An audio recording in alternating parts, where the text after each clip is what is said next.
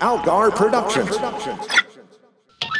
Welcome to the Post-Atomic Horror, the most comprehensive Star Trek podcast ever produced, with your hosts, Ron Algar Watt and Matt Robotham.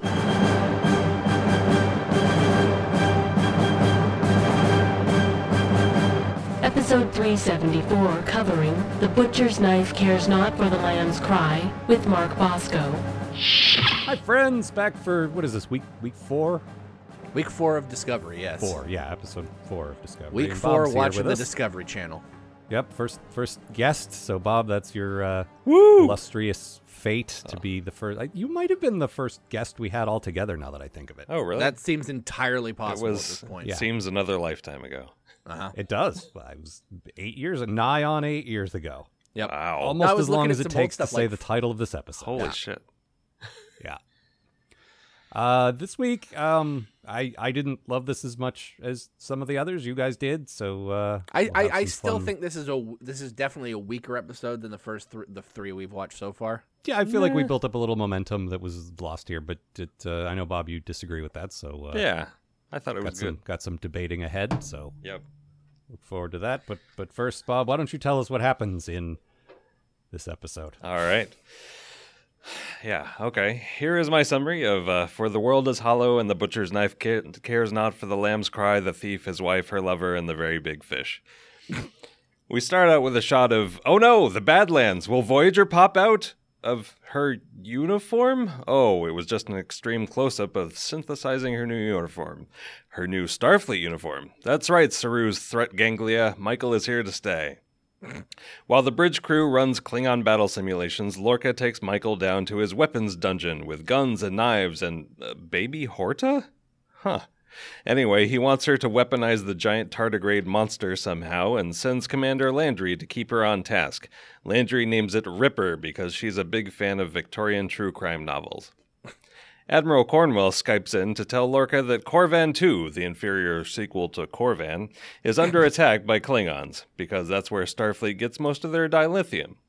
Thus, Lorca goes down and yells at Stamets to get the spore drive working so they can jump over there. Stamets yells back that science takes time and they cannot jump that far. And then Lorca plays the recording of the whole mining colony yelling, oh God, we're all gonna die. So guess who won that argument? Meanwhile, something happens on the Klingon ship involving subtitles. Back on Discovery, they try to jump and end up in the gravity well of a star, which they escape by hitting the jump button twice. Stamets threatens to take his ball and go home because he doesn't like war, but Lorca threatens to compare him to Elon Musk to get him back in line. Meanwhile, Michael is figuring out that the creature is not a monster, but Landry wants to lop off the creature's paw anyway so she can make a weapon out of it, opens the containment pen, and the tardigrade mauls her like so much Sabrina Snyder. Back on the Klingon side, the Wonder Twins are on the derelict Shenzhou, taking some important engine piece to fix their ship, but when they get back, Cole has taken over because he fed the crew comically large Renfest turkey legs, followed by fried ice cream for dessert. L'Rell betrays Vok, and they maroon him on the Shenzhou. Only she pops in to wink and say, just kidding, and sends him off to study with some witches or something. Michael thinks she's figured out that the space bear is connected to the mushroom spores somehow, so Tilly brings her a tasty spore treat. A few minutes of exposition later, we figure out that the tardigrade is their new navigator. They jump, blow the Klingons out of the sky, and save Corvan 2. Hooray! Have you seen that movie, Spider-Man 2? See, that Matt movie and I was called Predator. Damn dream catchers. Matt and I have been talking about, since we have a long stretch of episodes, we're doing one a week, and we have a long stretch where neither of there's guests, and we won't be writing summaries. So instead, we're going to be implementing this feature we call Second Thoughts. So I have some additional things to add now. This week, as a way of providing additional color commentary beyond the guest summary, I'm going to expand on what Bob referred to as something aboard the Klingon ship involving subtitles, and roll out the first installment of a possible new feature I like to call As the Klingon Homeworld Turns. Time has not been kind, friends, to the poor albino Klingon known as Vok of House Nothing, though he was named as successor of T'Kuvma the Unforgettable after the Battle of the Binary Stars. The 24 great houses of the Klingon Empire seem to have taken issue with this and do not acknowledge the title, and have left him and his crew to starve aboard their ship, the Sarcophagus. Yes, that's actually what it's called.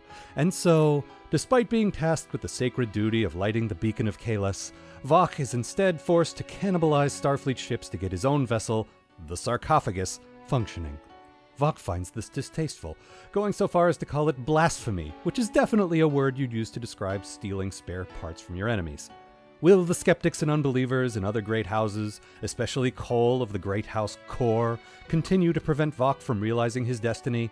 What of the lovely L'Rell, who swears allegiance to Cole, but clearly shows an interest in supporting Vok in his nebulous plans? And who, outside of an 8-year-old playing with Hot Wheels, would name a spaceship Sarcophagus? Find out in our next installment of As the Klingon Homeworld Turns. That was very useful in telling me what the hell all the Klingons' names are. I think the hardest part in writing that was looking for a recap and realizing Memory Alpha had nothing. Yeah. And I had to watch it again. Oh, no. My least favorite parts. So, yeah, that's as the butchered whatever. Mm-hmm. Butcher. Uh-huh. Butcher. Well, Bob, since you seem to like this one better than us, let's talk about it. What did you like best? What was your good thing? Well, I don't know if my good thing is the thing I liked best, but Okay. I like the sort of mirror image balance visually between Vok and L'Rell. Like his albino face and dark armor and her darker face and white armor. There's a couple of shots on the ship where they're talking to Cole where it just, I don't know, it looks really cool side by side. I don't think the look really carries over into any symbolism, but I don't know, it looks neat. All right. Yeah. Fair enough. I also, it's like when we used to say we need to come up with a good thing involving Wesley at some point. Someone needs to say something good about these Klingons. So good job. Well, I got good stuff to talk about the Klingons. I just mostly have bad stuff because, God, they're dull. I really like her makeup too, honestly. Yeah, Out of she all looks of the good, Klingons, yeah. He looks good too, honestly. Well, and she's got that big head that looks like the xenomorph from Alien. It just keeps going back, Mm-hmm. Yeah. tapering off into a weird cone thing. I just gotta hate that fucking armor. There's probably more Klingon scenes in this one than any so far, which is one of the reasons I didn't love it. And Every there's time we get some more- momentum going with our characters, we cut over to these guys again. Yeah. Yeah, Like, I can and see where that does kind stuff of that drag they're the doing episode is down way a little less bit. interesting. 'Cause- Yeah. I feel like later in the episodes, later in this season, the Klingon does, like, the way they're speaking, the Klingon does get a little more fluid and starts feeling more like speech and not like they're just, saying these syllables that they've memorized.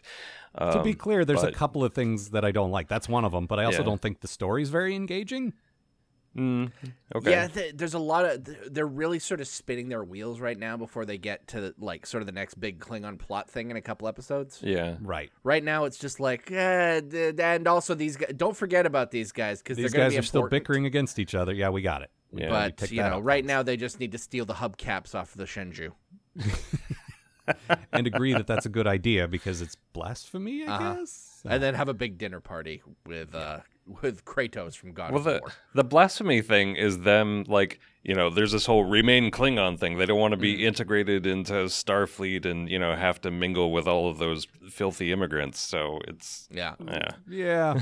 But that kind of feeds into the thing I don't like about these Klingons the most, which is that they are just straight up bad guys. Like, Star Trek has done a good job in, like, Next Gen and DS9 especially, of saying, okay, these used to be our enemies, but there's a lot of subtlety, there's a lot of nuance between, like, there's some hardcore Galron assholes, but there's also really cool guys like Martok. Yeah. They're not just mustache-twirling bad guys, and these guys are just fucking ogre troll monster guys. I think Yeah. part of it is the whole cult thing they're going for. yeah. Yeah. Like, this is a big Klingon religious cult thing. So, like... And if you were going to do that, you should do it as this is a dangerous segment of the Klingon Empire and not someone who has united the entire, culture. Yeah. Yeah, I feel like, in pretty much anything, the best villains are the ones you can sympathize with a little bit, Yes. but then, Yeah. see how they've kind of gone over the edge. Whereas I feel like, at least so far, they're not doing a really good job with humanizing these villains. I mean, their motivations, I understand, and I see where,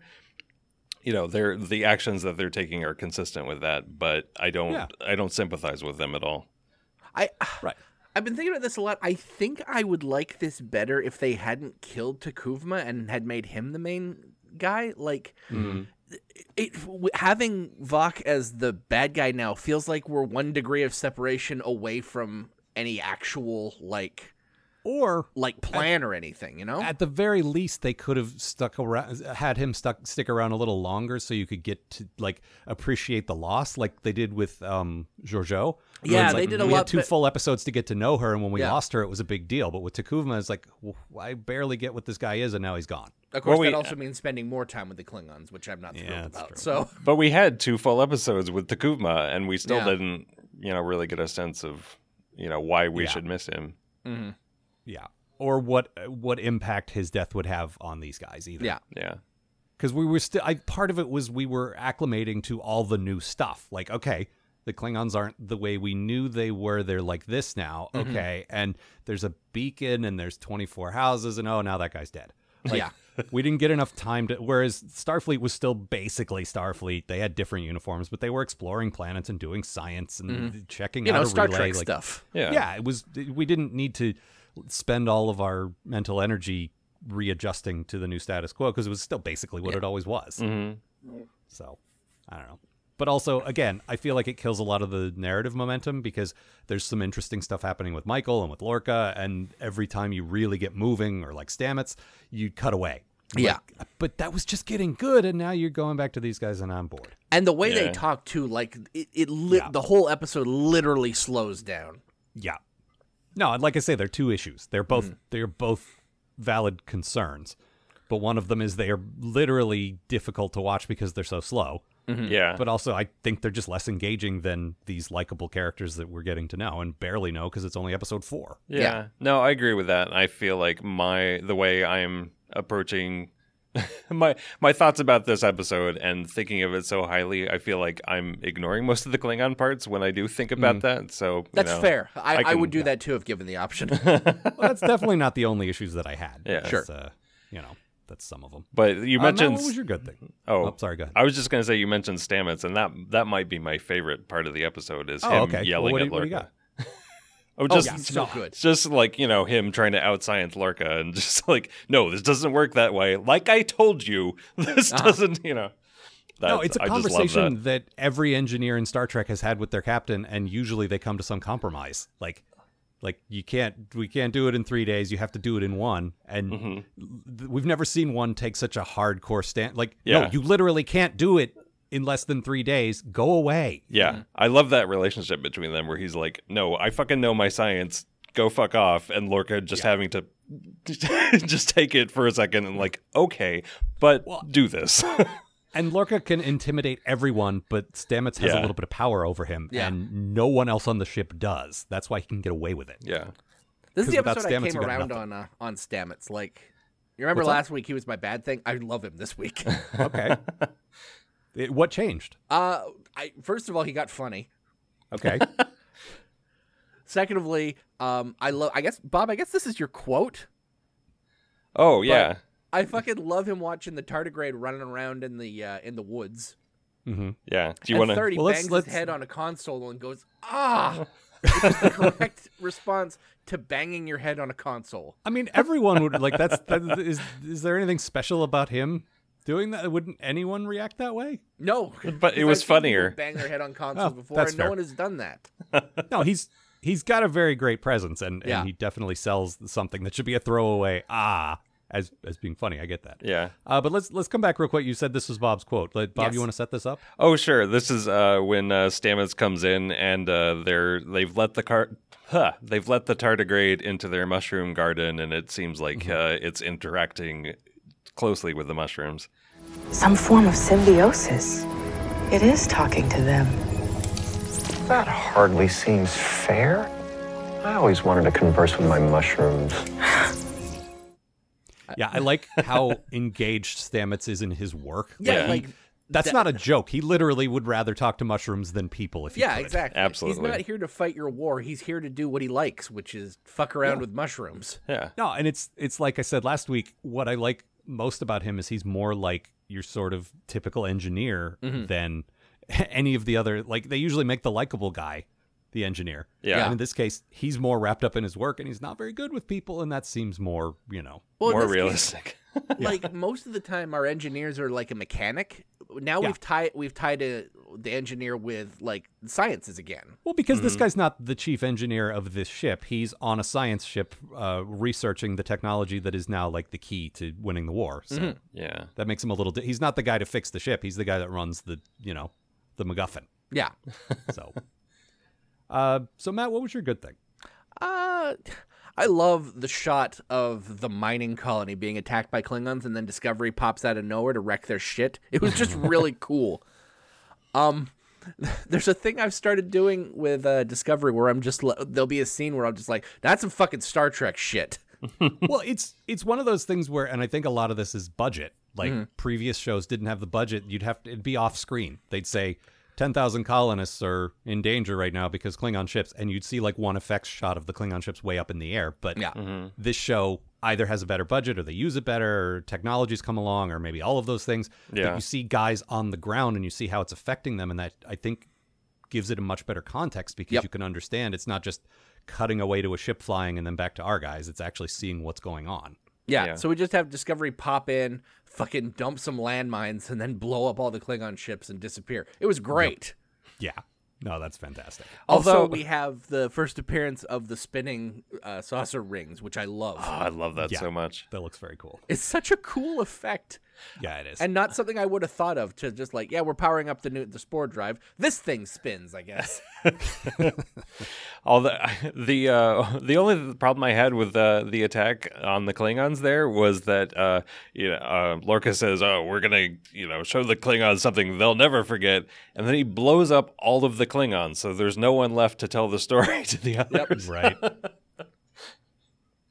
And also, they disappear so quickly they don't know what discover. Like, it's not like you don't see we the briefly ship. saw a Federation ship, and then we didn't, and I don't know, maybe we were all just seeing things, and who knows? Yeah. I actually kind of like that. If you leave the survivors, it's just like, and then the Federation warped in, and we were all dead.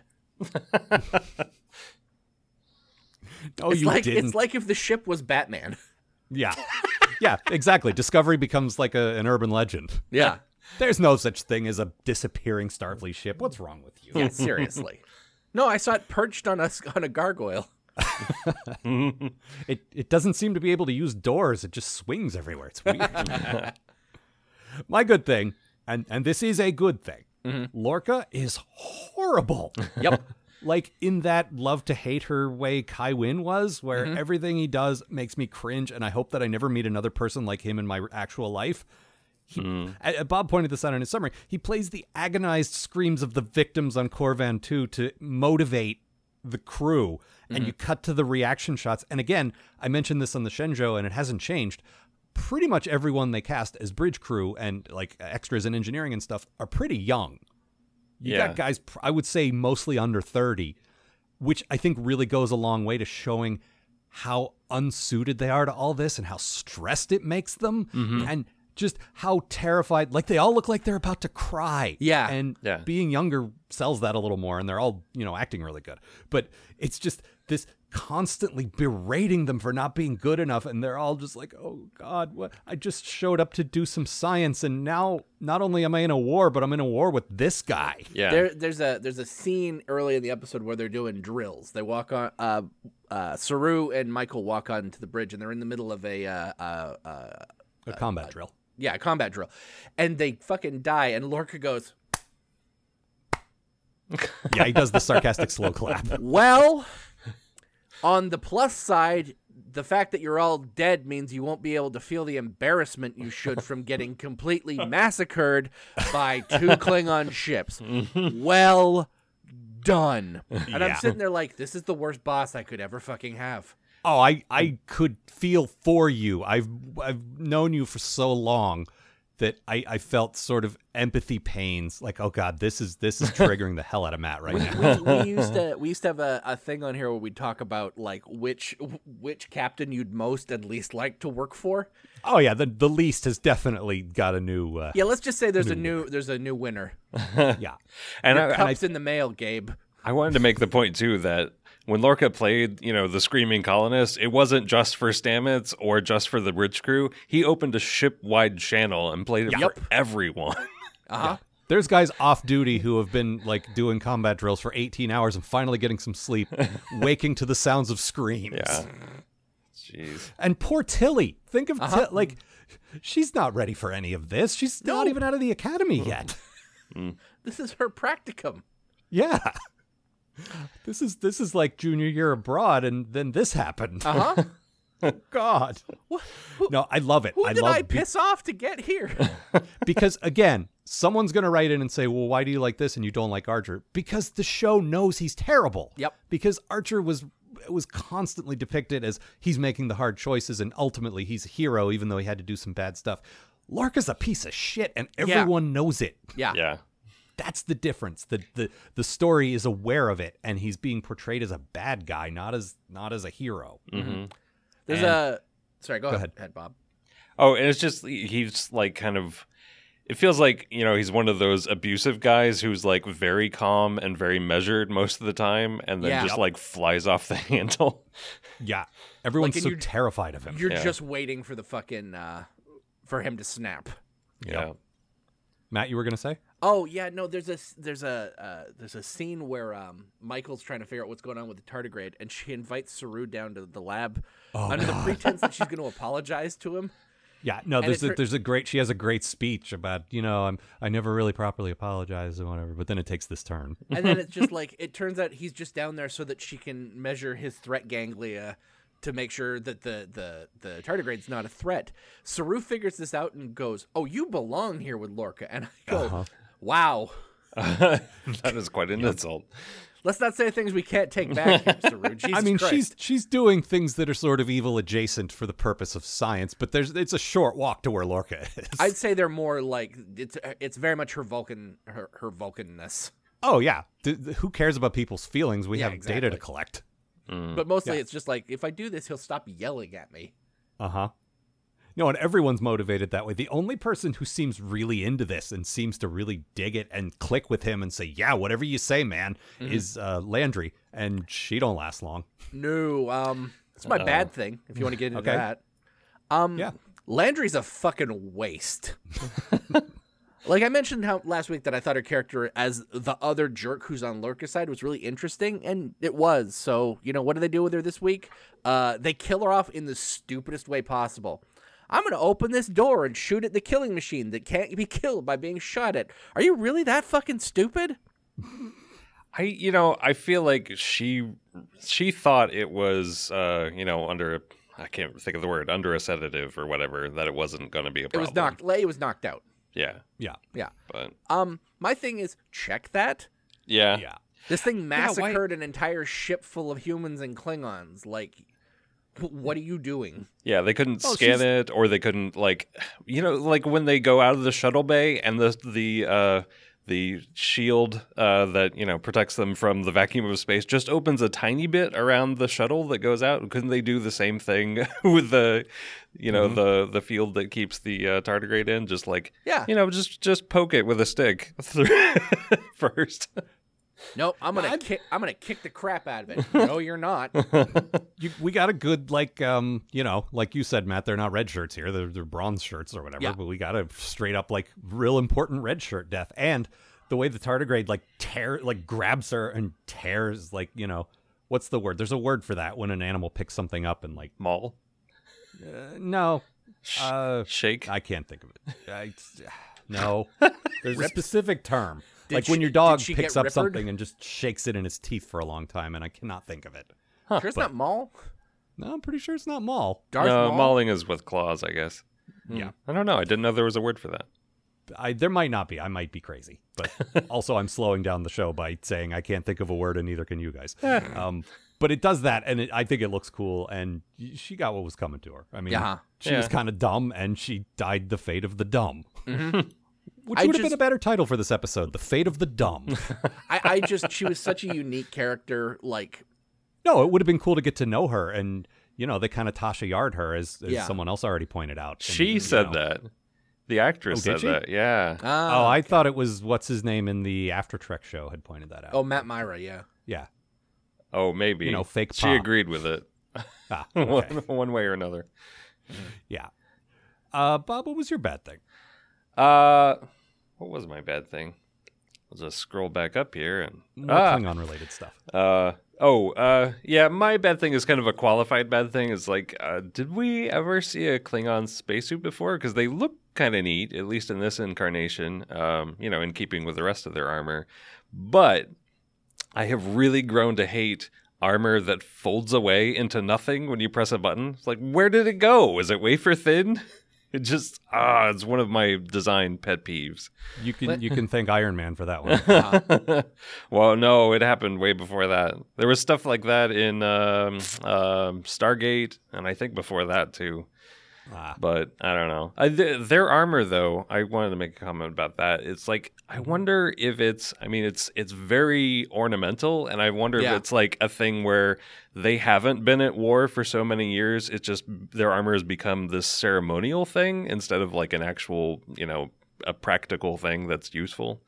I would be down for that if there weren't also all the infighting that they've been doing for all that time. No, they've definitely been like fighting. Like they talked about it on Enterprise, and we didn't like Enterprise, but it is canon, and those Klingons had been fighting. They're always fighting. That's their deal. Yeah. Yeah. They love fighting. All right. Well, they haven't been know fighting then. the Federation, but they've been fighting other guys. This is what I'm talking. Everything looks too ornate and Victorian for Klingons. Everything's too delicate and fancy. I feel like that's Elizabethan. definitely the Brian Fuller influence. Yes, He likes that Elizabethan. kind of stuff. Thank you. Not Victorian. Edwardian. Yeah. It's a ghost from the Edwardian era. Oh, don't listen to him. That's a con. He's from the Edwardian area. Yep. Take my clammy diaphanous hand, whatever that means. Just do super ego quotes now. Yeah, that's fine. Well, they won't, so. No, they're coming My back. bad thing. Are they coming back again? All right. Yeah. I'm excited. Yeah. Anyway, That sorry. is good news. My bad thing is not the super ego's coming back. That's great. It's that Landry, before she died, may she rest in peace, I guess, names the tardigrade Ripper. Like, I think we discovered the most likely candidate for who thought up Black Alert. You ain't kidding. Oh, I thought it was named after someone on the crew named Black.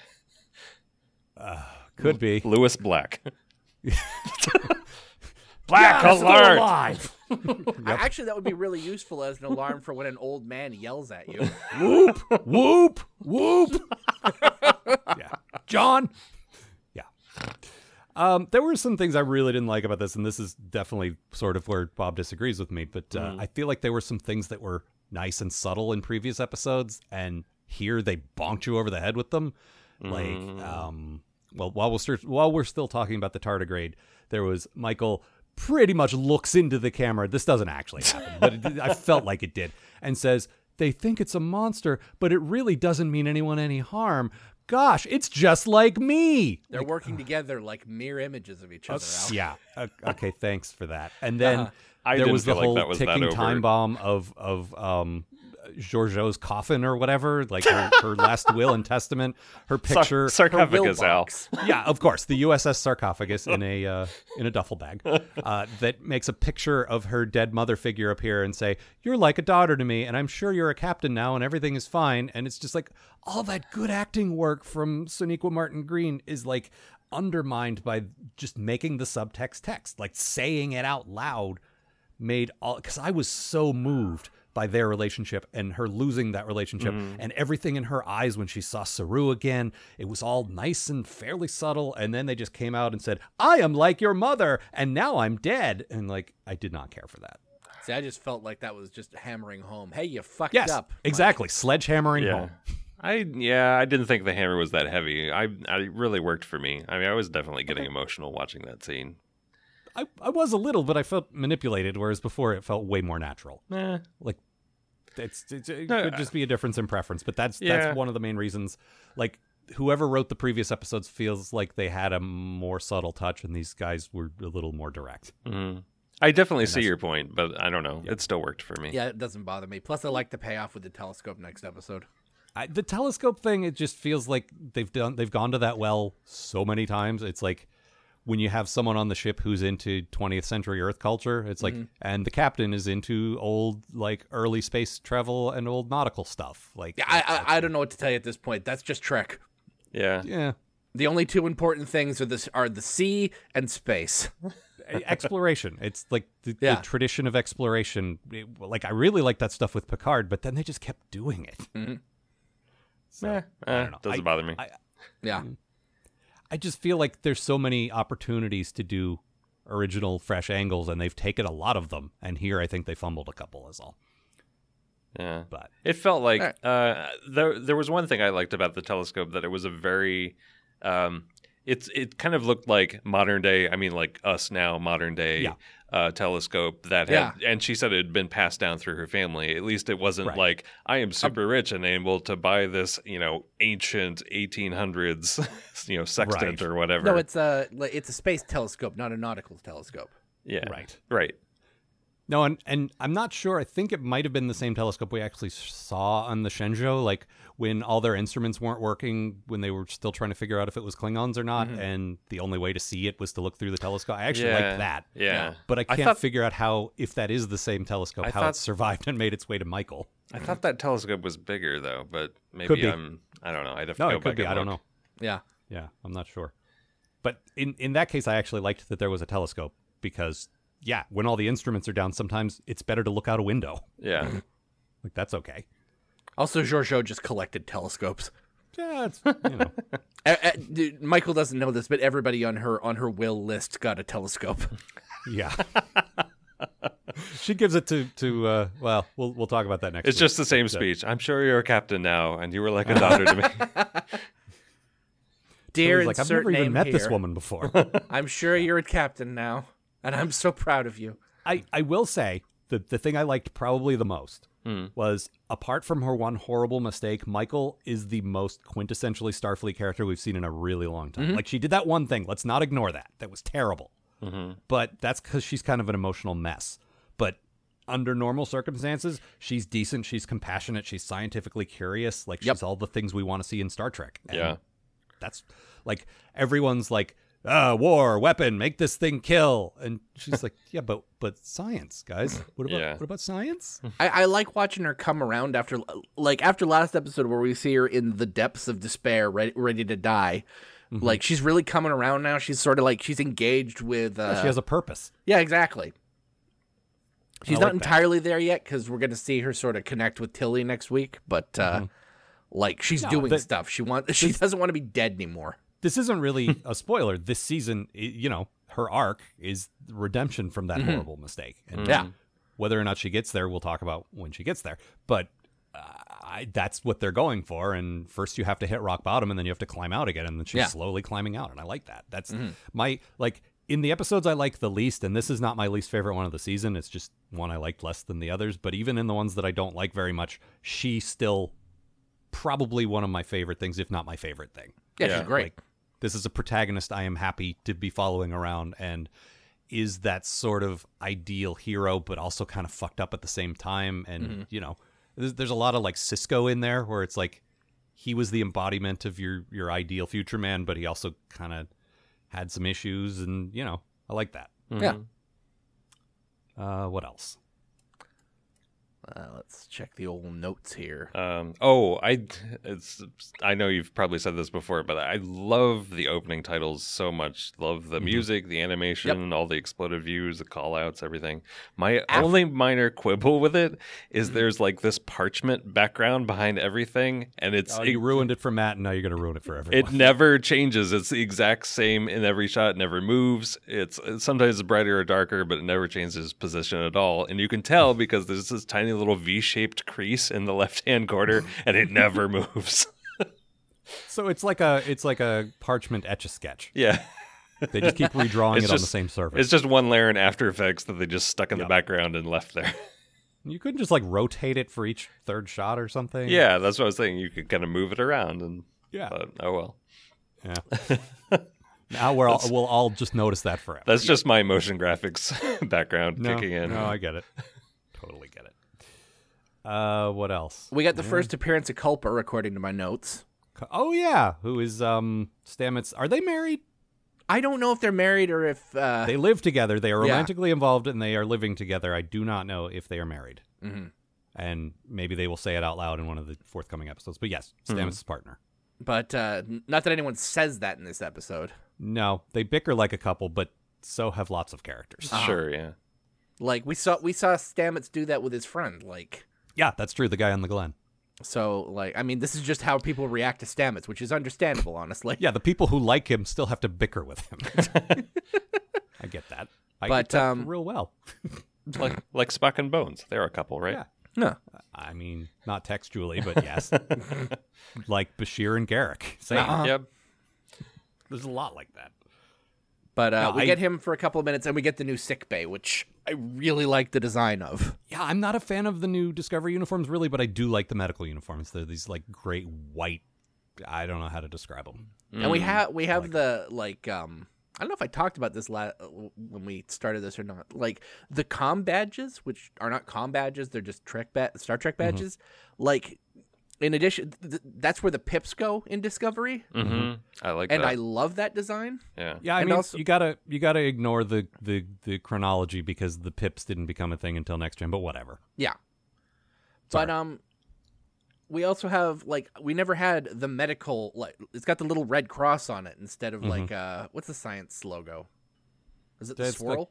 I think so. Yeah, the command has the star that comes up to the long point, and I think I thought the swirl was engineering. It could be, Or maybe it's both. But- I don't remember. yeah. I am not confident. But like back in the day, Bones had like whatever the sciences was instead of a little medical cross, and I love it. Yeah. Yeah. No, it's good. I don't like, we'll get to know him a little better. Of course, I always forget his name and call him Dr. Boyfriend. But, Yeah, Culper. It's Culper. he has a name, yes. I forget what his first name is, Stamets. but it's Dr. Culper. Dr. Culper. That's his first name. That's why he became a doctor. It's nominative determinism. All right. Anything else? Nope. All right. Why don't we do In the Past of the Future then? Bob, what do you got? In the past of the future, everyone will suddenly forget what a Horta is until Kirk discovers them again on that mining planet. Oh, yeah. There was No there kill was eye. in Lorca's skeleton room. Yeah. Skeleton room. Now I made a list of all the weird crap in there, and what he mostly has is a bunch of guns with knives on the handles, so it's impossible to shoot the gun. And knives with other knives. Yeah, I think he was designing them for what's his face, Yeah, it took like a century to get over to him, but yeah. Shinzo. Shinzon. Shinzon. Yeah, Shinzon, which is different than the Shenzhou, which was the ship that we used to be on. What a terrible character. That was not a good character. Nope. Although that character caused Rick Berman to say, yeah, I basically discovered Tom Hardy. He's a star because of me. Mm-hmm. So that's a recent quote from Rick Berman. No, I saw. I I don't care for Rick Berman. No, I don't either. He can't hurt us anymore, though. So. What do you got, Matt? In the past of the future, giant tardigrades will romp free in designated tardigrade play areas available in every spaceship.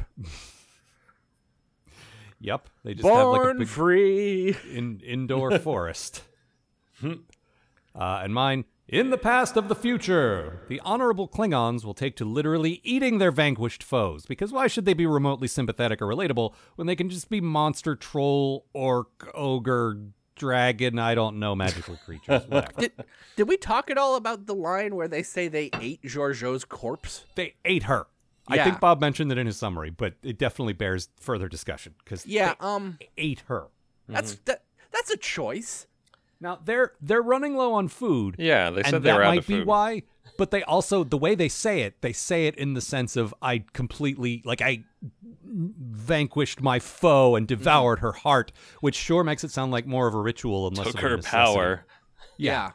It's But a I- weird it Klingon. could be both. Like, we're introducing a lot of weird Klingon stuff in Discovery, but that's definitely the weirdest one. Well, it's like we were just saying, villains don't really work if they're just straight up villains, and this makes them so just bad. And Yeah. like you can't say, well, like we did with the Cardassians. I mean, mostly DS9. Like the sort of the long running political stuff where it's like, ooh, these guys are in rough shape. I kind of see why they're fighting now. I wish they weren't, but I get it. And these guys are just dicks.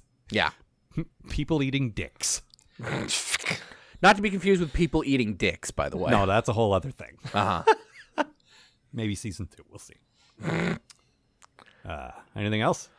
I think that's it. Nope. All right. Any spoiler stuff for this week? Oh, yeah. Spoiler alert. I gotta say, once again, just all this Lorca stuff would work so much better for me if he wasn't just from the evil universe. Yep. Just more of the same. If he was just a person who was in the right place at the right time and got to do horrible shit, and he really should never have been there, I would have liked that much better than just I'm from Bad Town. But you were saying like Landry is the same way, Landry, and she's not from the mirror universe. So. Yeah, no, And she's just a regular person who's drinking Lorca's Kool-Aid. And I would have liked to follow her, and they killed her. Like, I kind of want a character like that who's been corrupted by all of this, and we don't really get that. It was cool to have a character who wasn't Starfleet, and that was a bad thing. Yeah, it was very bad. Everyone didn't like it, and eventually, what I had imagined was eventually Starfleet would have figured out, wait, just because we're winning the war, this guy's got to go. He's terrible. No, it's like that. What are we willing to throw away to win this war? Mm-hmm. Yeah, and that would have been a much more interesting thing than what we ended up getting, I think. Yeah. Also, his not being able to see light thing is really dumb, but we'll talk about that more when it happens. I had a line here where they discovered the tardigrade. Also, the tardigrade doesn't like light, and I'm like, is this tardigrade also from the mirror universe? I kind of like that. I don't know. I thought it was a cool way to differentiate them. That they can't see light? He just doesn't like bright light. That's all. He's like a But mogwai. we've been to the mirror universe like 17 times now. That's never come up before. Yeah, well, the Klingons were never this way before either. Yeah, I so. know. It's the really bold retcons like that I'm like, eh. Also, they're dark, so they like to live in the dark. Come on. Ripper, Black Alert. How you doing over there, Al? I care not for the lamb's cry, man. Is this still some Enterprise hangover going on here? Well, there's some pointlessly grimdark stuff here that I don't love, and that's all our characters live in the dark. Okay, thanks. With your gun knives. Any other spoiler? Yeah, this is also where what's his face Vok leaves to go become Lieutenant Ash Tyler. Oh, right, with the witches. The witches will turn the him witches into Ash make Tyler. him Yeah. A real boy. Yep. Yeah, who knows? Also, I think Amanda pointed out that the timeline is a little wonky on that because, what is it? L'Rell says, I have to leave you now. Go. These guys will take care of you. I have to leave now to go to my home planet. Yeah, I have to go back to my home planet now. Technically true. But then we get flashbacks, of his like recovering memory and PTSD stuff of him being intimate with her and all this stuff. And it's like, but so she didn't leave. She's still around. Like, which is it? I was thinking maybe they had been intimate at some other point, and he was just like, when he's looking back in his memory, he's Ash Tyler there because his memory's fucked up. That could be. They're just hitting it off now, though, but I could be wrong. Yeah, you're right. Also, it could be and I think this happens in the next episode when he appears. I think he, posing as a human, is a prisoner on her ship, and maybe that's when she starts like taking him to bed. Maybe. And that's probably what happens. But we can talk about that next week. See, then that does make that a rape scene. Yeah, it does. Because then he thinks it's forced, but Yeah. she's like, "Hey, this is my boyfriend." Yeah. So, yeah, we'll see. Anyway. Maybe that just becomes clear, and we just My forgot. only other thing was it was going into his memories, and I was just like, well, maybe he's fantasizing about having sex with her. Yeah, that could be. I don't know. Better than the rape thing.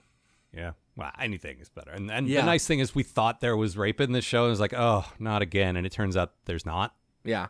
So that's good. Yeah. Because it looked like it at first, and then we Yeah, found and out I no, think it was- they were really playing it up to be that way, and then Yeah. you only find out it's different when you find out what his deal is. Yeah. And I'm glad, because Yeah. if we never see another rape in Star Trek again, I would be very pleased. That would be amazing. That would be a great Yeah. gift to us for our long years of service. Yes, it absolutely would. Just that's all we ask. Yeah. Just no more rape, please. Not That'd much. be nice. Yeah. No.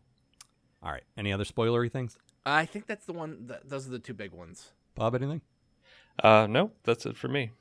All right. Cool. Well, plug time then. Why don't you tell the folks whatever you'd like to tell the folks? All right.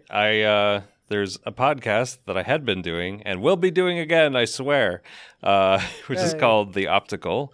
It's kind of, revisiting the history of visual effects and film technology, and that is at opticalpodcast.com. And I have some cool stuff that I'm working on for this fall, hopefully September, but maybe October, that'll be back.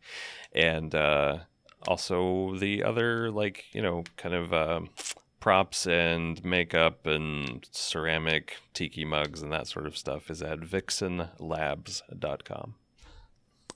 All right. And speaking of websites, ours is, as ever, postatomichorror.com. You can write to us, postatomichorror@gmail.com. We are on Twitter at Algar, at RobotMatt. We have a Tumblr, postatomichorror.tumblr.com. And I think that's it. Yeah. See you, folks. The Post-Atomic Horror Podcast is a co-production of Ron Algar Watt and Matt Robotham. Copyright 2018. Please don't sue us. We're just doing this for fun.